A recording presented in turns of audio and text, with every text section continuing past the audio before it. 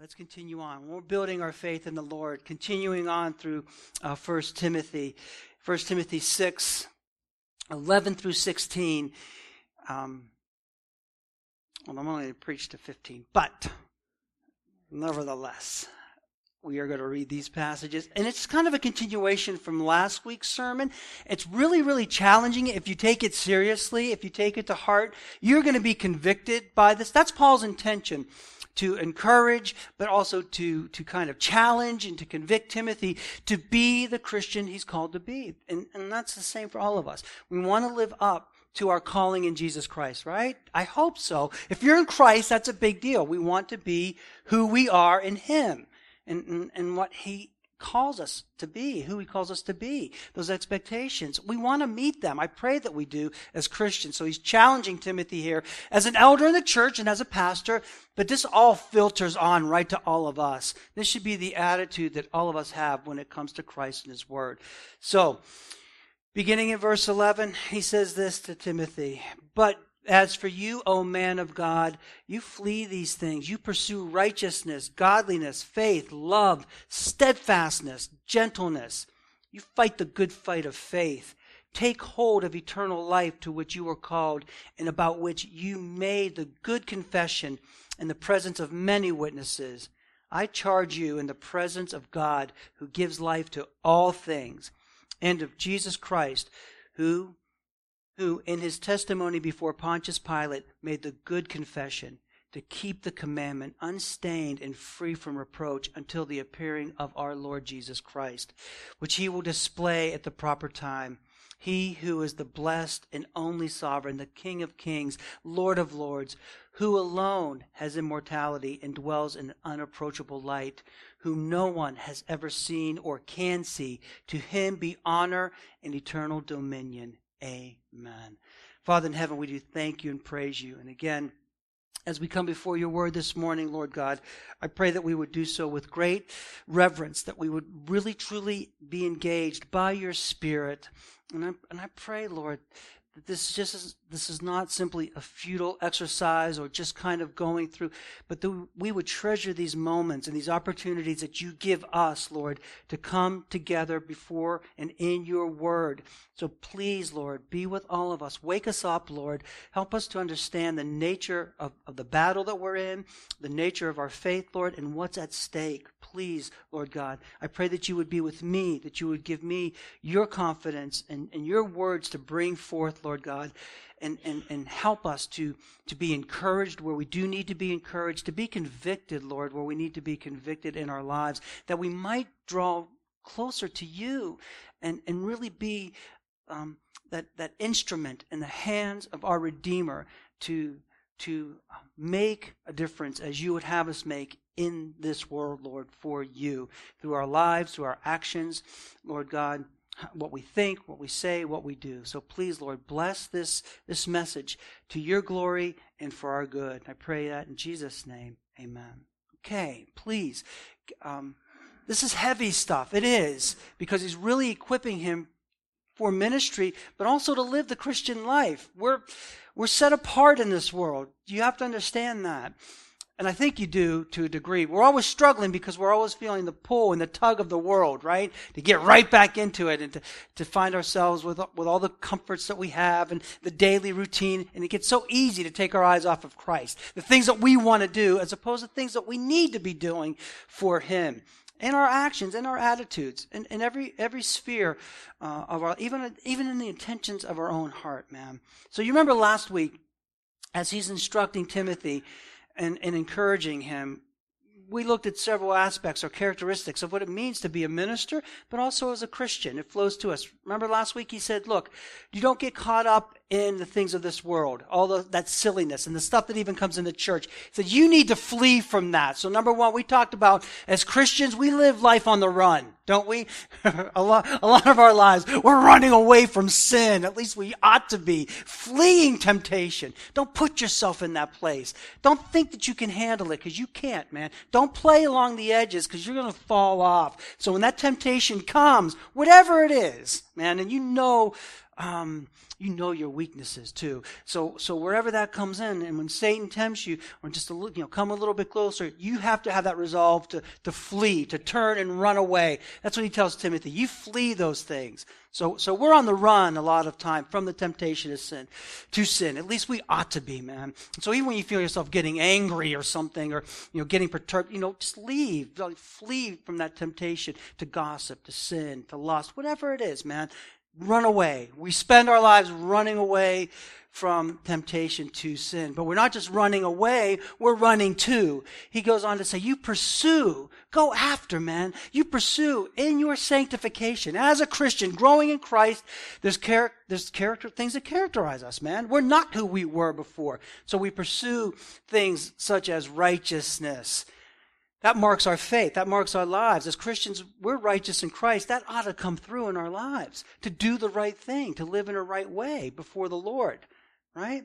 In godliness, faith, love, steadfastness, gentleness. That's just a little sample. It's not an exhaustive list. It's not, I could do these things. It's every aspect, every sphere of our lives that we need to be running to. We need to pursue that, man, as Christians. I want to live for Christ. I want to be the man that he wants me to be. I fail every second, every day, but it doesn't mean I'm not seeking to be that person, to glorify him, right? And to grow in my faith, to be the man that I need to be the woman you need to be the child, the kid, the kid that you need to be. Right? Then he goes on to tell him to fight the good fight of faith. We're in a battle, man. Every single second of every single day. The world, the flesh, the devil continue to pursue us all the time. It doesn't cease. It never stops. You know that. We talked about how the arrows keep flying. It's not necessarily just kind of a pinpointing, marksman type of thing. It's that constant. You think it's over? No, it's continual oppression, continual temptation, continual temptations to sin in that way. So we need to fight that good fight and understand the nature of the battle that we're in and our dependence upon Christ. Remember the word agonizomai, to agonize with these things, man. To be serious about your faith, not to play games as Christians. That's not gonna bode well for you, man, especially when you have to stand before the Lord and give an account for your life. So understand, we're in a battle for sure.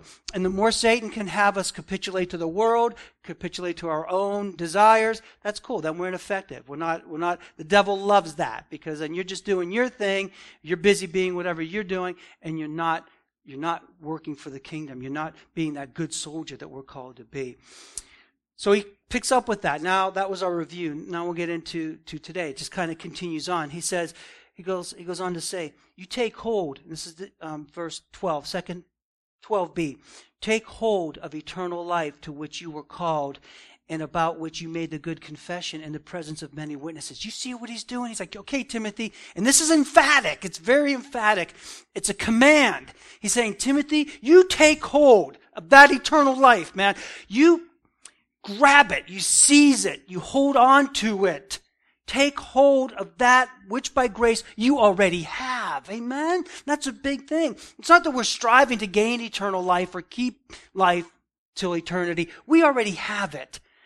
It's a matter of living that out. It's having an eternal perspective on our lives as Christians, man. The big picture. You can't just think about yourself all the time and what you need here, what you need there. No. How does Christ want me to live? Who am I supposed to be for him? Right? What's the big picture? What's the eternal picture? We're strangers and aliens in this world. We're just passing through. We're ambassadors for Jesus Christ. So how are you living your life in that way? Are you taking hold of that which by grace already belongs to you? Are you embracing your Christianity, man? Do you love it? Do you love being a Christian? Are you thankful every day? And does that come through in your life, in your obedience, and how you conduct yourself? And the things that you do, where you go, everything, man. I mean, are you engaged? And is it developing? That's what he means when he says, you take hold of it, man. Don't just let it sit there. Oh, I'm a Christian, but nobody even knows, and you're not really doing anything. Don't be like so many who call themselves Christian and just take it for granted, man. Don't let that flame just turn into like a little flicker or ember. And there's so many Christians right there. It's almost a drag to read your Bible. praying or anything that has to do with the Lord is just like a hassle for you. Not necessarily a hassle, but oh man, whatever. I mean, no, don't take it don't squander what you have if you're called in Christ. All right? Don't squelch the Spirit. Oh, I'll get to that tomorrow. Oh, don't worry about reading today. That can wait till next week. I have more important things to do. Don't be like that. He's not taking hold of eternal life when we're like that, man. We're living every day for Christ. You don't want to look back. Look, man, think about looking back at the end of your life as a Christian. You don't want to say, you're going to say, we're all going to say, I could have done more. I wish I would have done more. I wish I would have done better for Christ. All of that. That's true. But, you don't want to, say, don't come to that place where you're saying that. We want to say, I fought the good fight for Christ. I let him use me, and I sought to serve him. I know I didn't serve him as well as I ought to, but I sought to serve him the best that I could with what he's given me. That's what we want to come to the place. Honest, when we make an honest assessment of our lives in Christ. You don't want to look back and say, man, I could have done so much more for the kingdom of Christ. I could have been so much more obedient in that way. Right? I just kind of squandered everything I had in Christ. I spent too much time doing the things that I want to do, just wasting my time on petty little stupid things that amount to nothing, man. They might give you pleasure in the moment. They're not necessarily sinful, but man, I could have been doing something for the kingdom. I'm not trying to guilt you. I'm just saying as Christians, man, right? That's what I want. How much time do we waste just doing whatever? It is true, man. You don't want to have to say, I spent too much time in my life as a Christian worrying about every little thing, or being fearful, or being timid, or being afraid to be bold for Christ, man. We don't want to say that.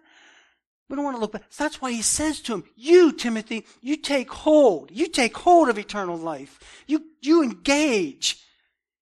You have that eternal perspective on life. You're not thinking about yourself, but you're thinking about Christ, his overarching plan, his decrees, his providence. Right? You don't want to spend too much time pursuing self-interest, living mostly for this life. And that's what so many Christians do. They live mostly for this life. They give a little bit to Christ, but mostly for this life. I'm not going to let my faith interfere with my pleasures that I want over there. Well, I got this to do, so it's everything with Christianity is always put on the back burner, right? Whatever it is, if something comes up, if the game's on, or if I'm doing this, I'm doing that, well, I could go to church then, or I could put this over here. Well, I have to work. Well, church, forget about that, right? We always do that. Even when people move out of state, and my wife taught me this, because I really never was convicted about this until recently. But when people move from one state to another, Laura would always say to certain people as they're moving, well, what about church? Because they're going for a really nice job, and the schools are good there, and it's a good place to be. But Laura would say, what about church? Are there good churches there? We don't think about that too much. Oh, we can always find a church. Not really, man. We know people who are living far away that can't find a good church, because we don't think about that, do we? So often we don't. We're not taking hold of eternal life in that way. Right? You don't want to look back and just you're not taking hold of eternal life if you're living in your pettiness, your petty jealousies, your envy, your pride, holding on to grudges, that nursing anger, right? Being obstinate to the Lord. That's the opposite of what he's telling Timothy here. So you take hold of eternal life and you live that to the fullest, to the ability that he's given us to live for Christ. Man, that's what he's telling him. Right? Not taking hold of eternity. Living is taking hold of eternity, living this life from eternal perspective. It's so much bigger than us and our pettiness and what we think we need. We're here for Christ as ambassadors. What does he want us to do? How are we to live in accordance to his word? That's it, man. That's the challenge. It's a big challenge. So many of us are just so lame when it comes to our faith and living it out. That life, that eternal life to which Timothy was called to, which you're called to, was confessed by, Paul puts him on the spot. He says, you take hold of eternal life to which you were called, right? And about which you made the good confession in the presence of many witnesses. That life to which he's called. We are called by Christ out of darkness into his light. That's the internal call of God. We are set apart by him to live for him. So how are we doing? That confession that you made, when we confess Christ, that's why we have public professions of faith. That's why when you're a Christian or before you're baptized, you give a testimony. You tell people about how Christ made you, that sinner that you were, that rebel that you were, that enemy that you were, how he turned you into a saint, man. How he forgave your sins, how much he loved you, that he bled for you, that he gave his life for you, right? There's that's our profession of faith. Here I was, man. This is the life that I was living, and I've been delivered from that. My sins are forgiven. That's it. That's that transformation that he makes. That's that confession. That you're telling the world. You're not afraid. You're not ashamed that you belong to him. So what he's saying, what he's challenging here, he's challenging Timothy, but that challenge comes right to us, man. It comes so to us, doesn't it? To live for Christ. Live up to your calling as a Christian. Do it, man. Or don't call yourself a Christian. You live up to that profession that you've made. How Christ has brought you to himself. What he rescued you from. How he has forever changed your life. And then living in gratitude to that. I appreciate so much more those that struggle with their faith and say, I'm not sure. And I'm battling. And I don't know. Than those who make a silly profession of faith and then just live their lives as if they're not Christian at all. Because you're probably not Christian at all. Right? So you say one thing, man, but then you live another. You know what that does? You know how that reflects? Not just on you, but on the church and on Christ. Right? I'm not saying we have to be perfect because we're not. Obviously, you know that. That's not what I'm saying. But if you make the silly profession and you just live the life you simply want to and the way you want to, then you need to check it, man. You need to check yourself. Because it's easy to say. Like this little quote from John MacArthur in the bulletin today that's in there. Paul MacArthur says, you are a reflection of your theology. Your life is the living out of what you really believe about God. Huh? He goes on to give him a most solemn charge. I mean, this is a real serious charge to him, a command that he must it's a must for all faithful ministers, but again, for all faithful Christians. He goes on and he charges in verse 13, I charge you in the presence of God who gives life to all things, and of Christ Jesus, who in his testimony before Pontius Pilate made the good confession. Amen. Praise God. He says this, he goes on to charge him in the presence of God the Father. And notice that God the Father, he is the source of all things. He is the creator. He is the sustainer. Acts 17:28. In him we live and we move and we have our being. Everybody's dependent upon him, whether you acknowledge him or not. You can't make sense of anything ultimately apart from God. That's why philosophers go crazy at the end of their lives, like John Paul Sartre. Just kind of, I'm going to give up. I'm just going to go play backgammon and all this. I just kind of can't figure this out because apart from God, you can't figure out ultimately the things that we simply take for granted. You understand that? We have that. We can tell you why good is good and bad is bad, right is wrong, right is right and wrong is wrong. In morality, we could tell you all these things, all the questions, the big questions we can answer. Dude, we can answer what came first, the chicken or the egg. Addie? Yeah, chicken. Why? Because we know that's what he created. That's some philosophers for saying. But if you know God and creation, you understand that. He is the source of all things. So before him, he charges Timothy in the sight of God and of Jesus Christ. And we love Christ, bold, fearless, his confession before Pilate. And he told Pilate, you would have no authority unless it was given to you by my Father. Right? And Pilate knew that. He understood that. And yet Jesus was silent like a lamb to slaughter. John Calvin said this about Jesus' good confession. Don't you love the Lord? He never backed down. He was never afraid. He said, for Christ made his confession before Pilate, not in many words, but in reality. That is, by his voluntary submission to death. Amen? That's a good confession of Christ. That's who we want to be like, right? Follow his example in that way. Be bold like him and strong in his way, not afraid in that way. And so Timothy is to, as to the charge he gives before God and before Christ, verse 14, to keep the commandment unstained and free from reproach until the appearing of our Lord Jesus Christ, which he will display at the proper time, he who is the blessed and only sovereign, King of kings and Lord of lords. He says, here's the charge, Timothy. Here's what you need to understand. Here's the command, that you keep the commandment, right? Again, this filters to all of us as Christians. It's for the pastors, it's for the elders, but for all of us as Christians, you keep the commandment. Well, what's the commandment? What's he talking about essentially and basically? That word for commandment means precepts, it means principles, prescriptions, all these things that Timothy has received, as a matter of fact, that Timothy has known even from childhood.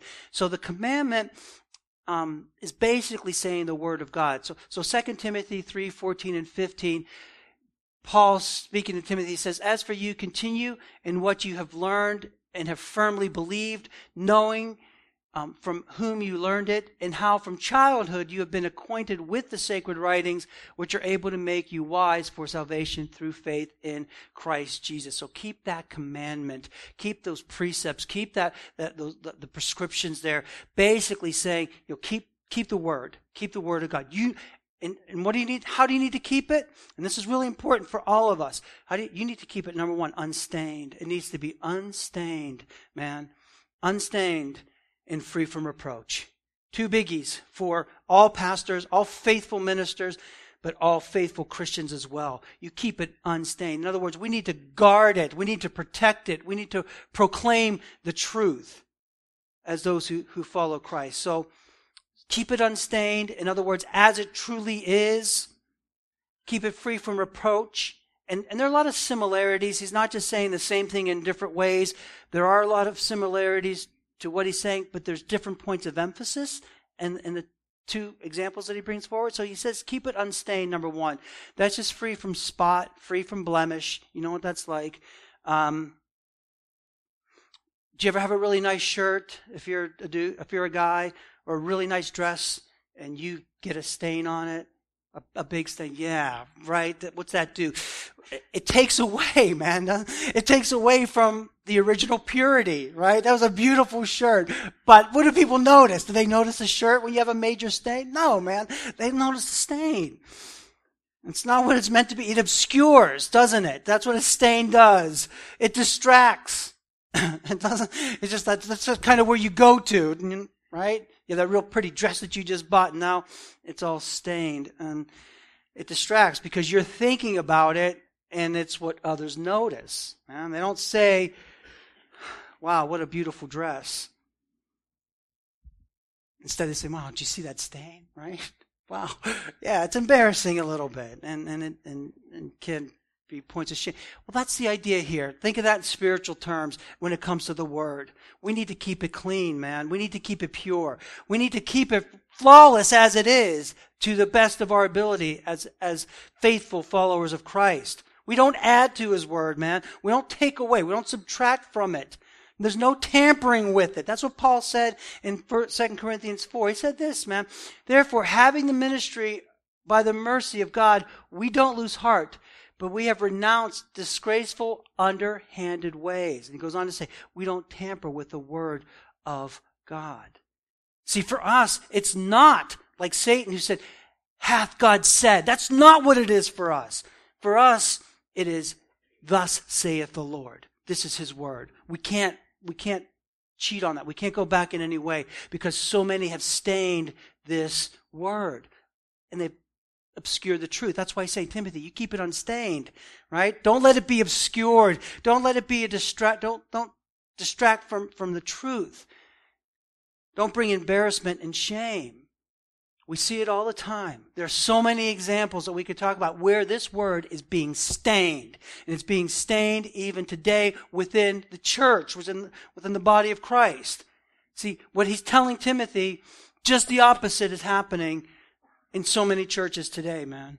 It just is. That's why we have to be careful and guard against it, because it's so easy to do that. It's so easy to, we're always just this far away from falling. Never think that, we're the good church. We're hanging on by the grace of God every single second. So we don't say this in a prideful way, but we say it in an introspective way as we're depending on the Lord to keep us faithful. Capiche? So when we talk about things like a prime example, again, and I bring these up because it's a context in which we live in. It's very real. It's out here. It's in our face today. It's in the church today. A good example of how the scripture is being stained is from the so-called A-side Christianity. Do you ever hear of A-side Christianity when it comes to LGBT, homosexual marriage in the church? A-sider? I'm glad you've never heard of that. How about B-side? If there's an A-side, there's a B-side. A-side Christians believe in marriage equality. It's preached in the church. Somebody like Matthew Vines, others, a name that might be familiar, kind of a Jen Hatmaker, kind of heading towards that way. That kind of teaching kind of says, and I'm talking about a stain. This is an illustration of that obscuring the word, right? And this is where we go off track. And he's telling Timothy, command him, don't let this happen, because it's going to happen or attempt to happen. So A-side Christianity is, yes, believe in full marriage equality. Doesn't matter, dude and dude, girl, it's okay. Sex within that is not immoral. Okay, that's A-side Christianity, which is, and I'm not, look, so let me just say this. I don't want you to roll your eyes or say, or laugh. It's really here and among us. And there are young people especially that are just buying in because it does seem to make sense to them in the culture that we're living in, man. This is why you need to know, and this is why we need to understand. This is why we can't stain the Word. So passages like Genesis 19, Romans 1, by A-side Christianity is explained this way, that simply refers to man-boy relations. Not committed, not monogamous relations, loving relationship between two members of the same sex, which is acceptable. Again, don't laugh. And don't just poo-poo it, because it is making inroads into the church today. But it's an example of what Paul is saying here about that stain. It's a stain. It detracts. It takes away. It obscures the truth of God's word. Right? And more Christians or professing Christians are coming to this kind of understanding, especially younger ones. And just kind of say, well, that just seems, that's where our culture is today. That's what everybody's doing. It's very acceptable. Why shouldn't we be? That's a loving thing to do. But don't you understand? It's bringing a stain on God's word because it's obscuring the actual truth, man. You get that? And it's hard to proclaim the truth of God. It's a stain on the commandment. Right? That's an example of that. I want you to see that. Paul says, you keep it unstained, man. Timothy, you're a pastor. You keep it unstained. You keep it pure. And then he goes on to say, and free from reproach. Free from reproach. Reproach, we want to keep it blameless. It's a matter of integrity. The integrity of the word. The idea is, behind this, keeping it free from reproach, is the idea that the scriptures should not be or ought not be used in a self-serving way. How so many ministers or so-called pastors just do that. They use it in self-serving, sin-justifying, and hypocritical ways. Ways that bring reproach, scorn, and ridicule on the word. Do you understand what I'm saying? That's reproach. That's what he needs to guard against. That's why we need to be true. If you get in trouble or people make fun of you or something happens because you're telling the truth of the word, that's okay. That's cool. That's fine. But when you're using it in a self-serving way, when you're using it in a hypocritical way, when you're using it to gain power or whatever you're seeking, that's the hypocritical. That brings reproach. When an unbeliever can look and say, see, yeah, right, some Christian you are. What kind of word is that? That brings reproach. So in Romans chapter 2, if you want to turn with me, is a really, really good example of this. And this is the religious leaders. Mostly the Pharisees. Romans chapter 2, and beginning in verse 17. I'll let you turn there. And Paul is saying these are the ones that have the oracles of God, kind of like the Christians of today. We have the Word of God. We should be spreading the Word of God. But what they were doing is they were using it in self-serving ways. And they were using the law as a means of even salvation in that way, or going towards salvation. So Paul says this to these religious leaders, and this is what we mean by reproach against the word, beginning in verse 17, Romans chapter 2. But you call yourself a Jew, and you rely on the law, and you boast in God. and know His will. And know His will and approve of what is excellent, because you are instructed from the law. And if you are sure that you yourself are a guide to the blind, a light to those who are in darkness, an instructor of the foolish, a teacher of children, having in the law the embodiment of knowledge and truth. Yeah, it's there, but what are you doing with it, is what he's basically saying. Then you who teach others, do you not teach yourself? While you preach against stealing, do you steal? You who say that one must not commit adultery, do you commit adultery? You who hate idols, do you rob temples? You who boast in the law, dishonor God by breaking the law. For as it is written, the name of God is blasphemed among the Gentiles because of you. That's bringing reproach on the word of God. And Paul's saying, don't do that. As pastors especially, but all of us as Christians. 2 Corinthians 2:17 says this, for we are not like so many peddlers of God's word, but men of sincerity, as commissioned by God. In the sight of God we speak in Christ. When we bring reproach, when we use it in self-serving ways, you know what you're doing, man? You are affirming the unbeliever in their unbelief, right? You're vindicating. I put that in quotes. You're vindicating, because they're not really vindicated, but you're kind of giving them that excuse to say, there's no difference. So much for your good book, so much for your God.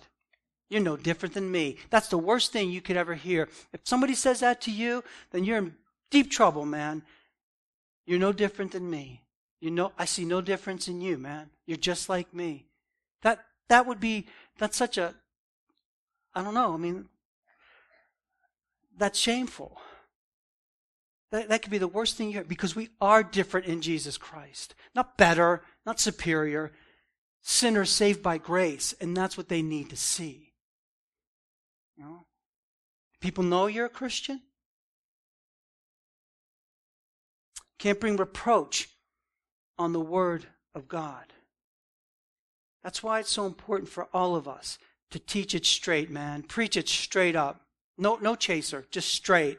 And let the chips fall, because the chips are going to fall, right? And that's okay. But preach it straight all the time, every time, no matter what. Regardless of the direction the cultural winds are blowing. And man, we are in a hurricane right now, aren't we? The cultural winds are going everywhere. And so much of the church is just following right along. They just are. Even conservative denominations, if you think of the PCA, Southern Baptist churches, they're just kind of following the winds, putting their finger up there and kind of adjusting their theology as it goes. You can't do that. That brings reproach on God's word. No matter the public opinion or the pressure brought to bear, we need to refuse. We need to refuse to be moved in order to keep the commandment unstained and free from reproach, no matter what the cost. And I'm telling you right now, man, it's becoming more and more costly. It's becoming much more costly to stay true to the word in the time that we're living in. Are you ready for that? Are you ready? Are you ready for your life to be a little upset from how comfortable it is for all of us? You think you're ready? I hope so, and I pray so. And that's why we're preaching it this way. Because when we're doing this, it seems so simple. Yeah, of course we're going to follow the commandments, but as things are changing all around us, it's going to be more and more difficult to do that, to keep it unstained, to keep from giving in to the pressure that we're under and that we're facing in the world. Are we going to be faithful and continue to preach it and teach it? We're called to hold the line.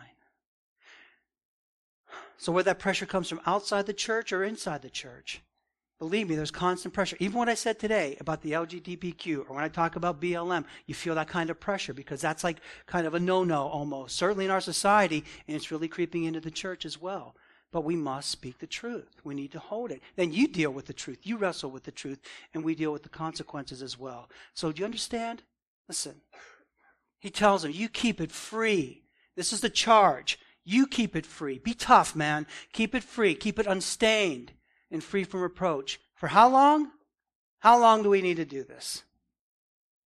Read it. Until the appearing of our Lord Jesus Christ, which will be displayed at the proper time.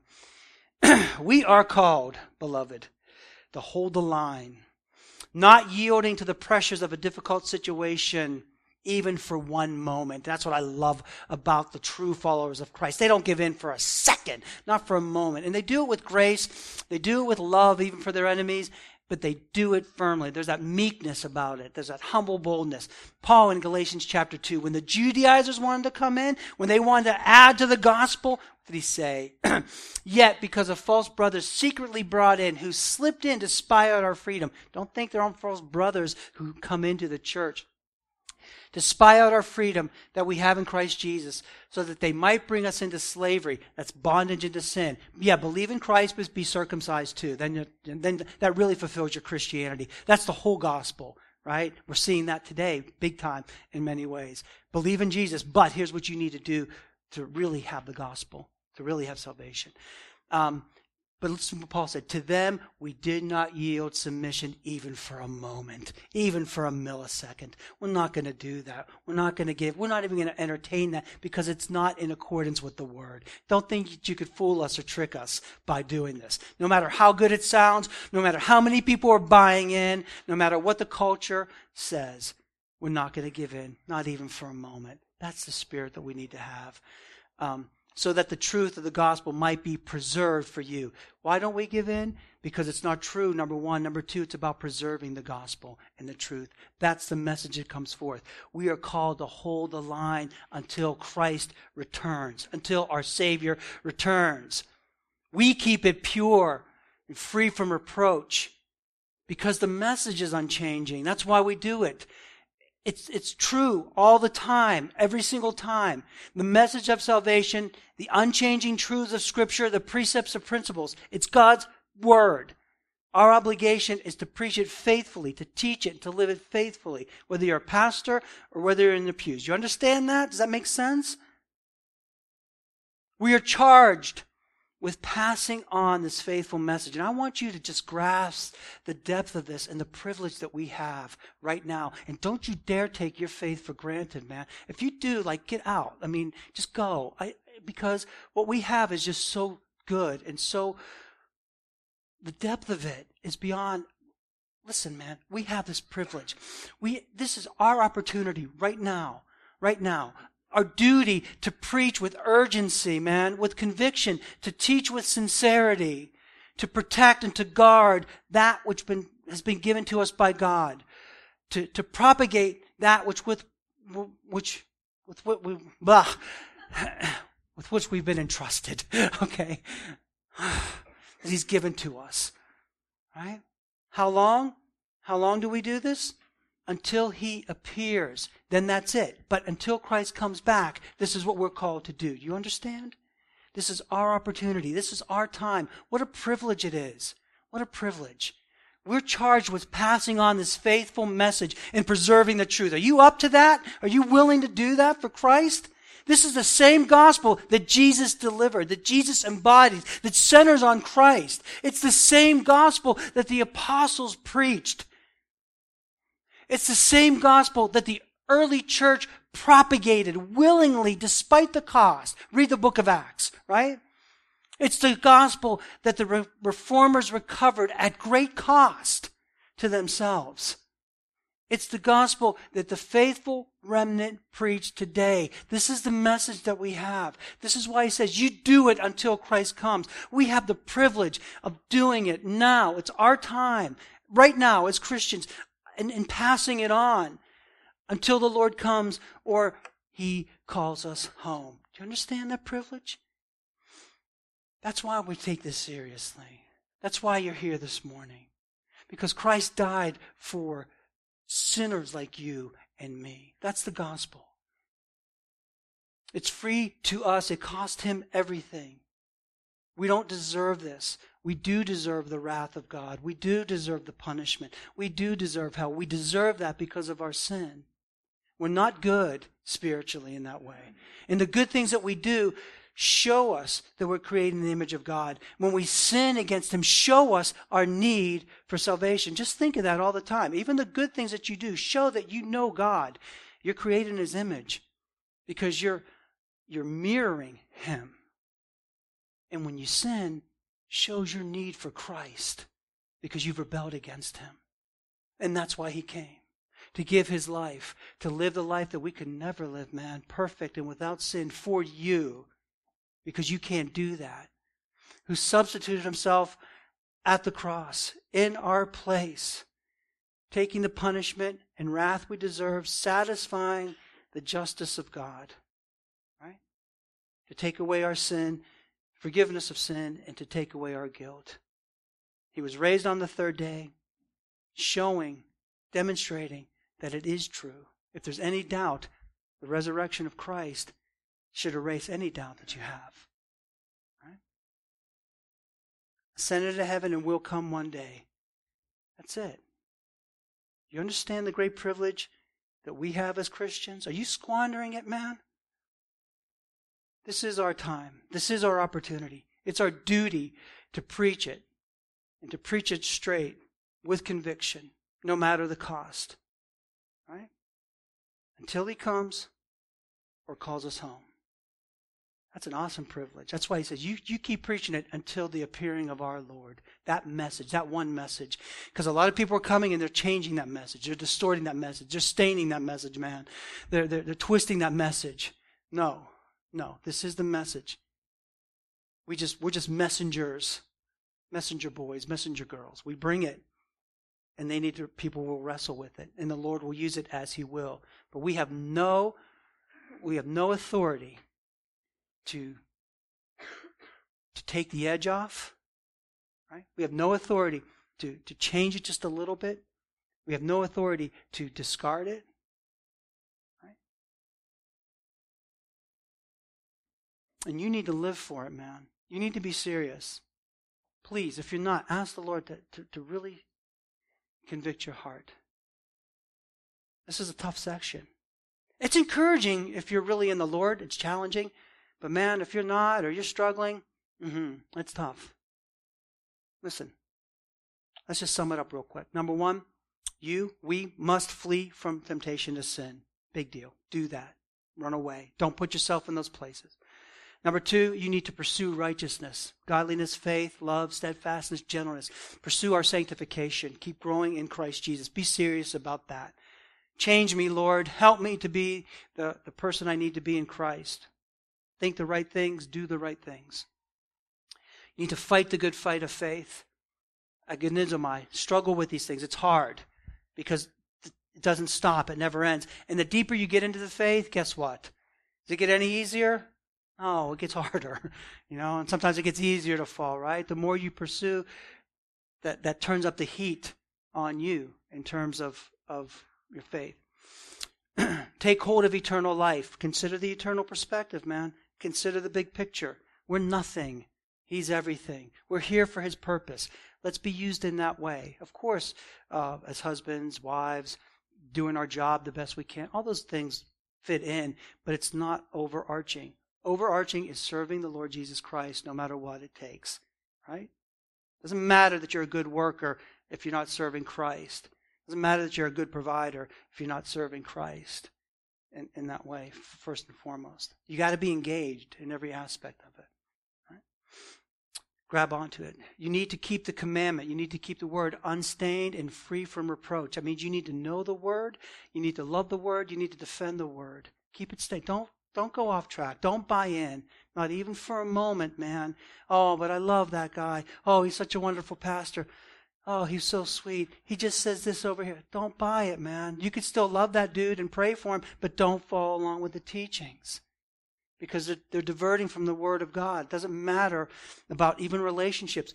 Christ said he came to bring a sword, man, right? So there's going to be some times where our love for Christ means I got to turn right now because you're not sticking with the word. And I love him more than I love you. I love him more than I love myself. Right? It's all about Jesus. And we must keep preaching it, keep teaching it, living faithfully until he returns. And I can't emphasize this enough. This is our time. This is our opportunity. Right now, we have that privilege.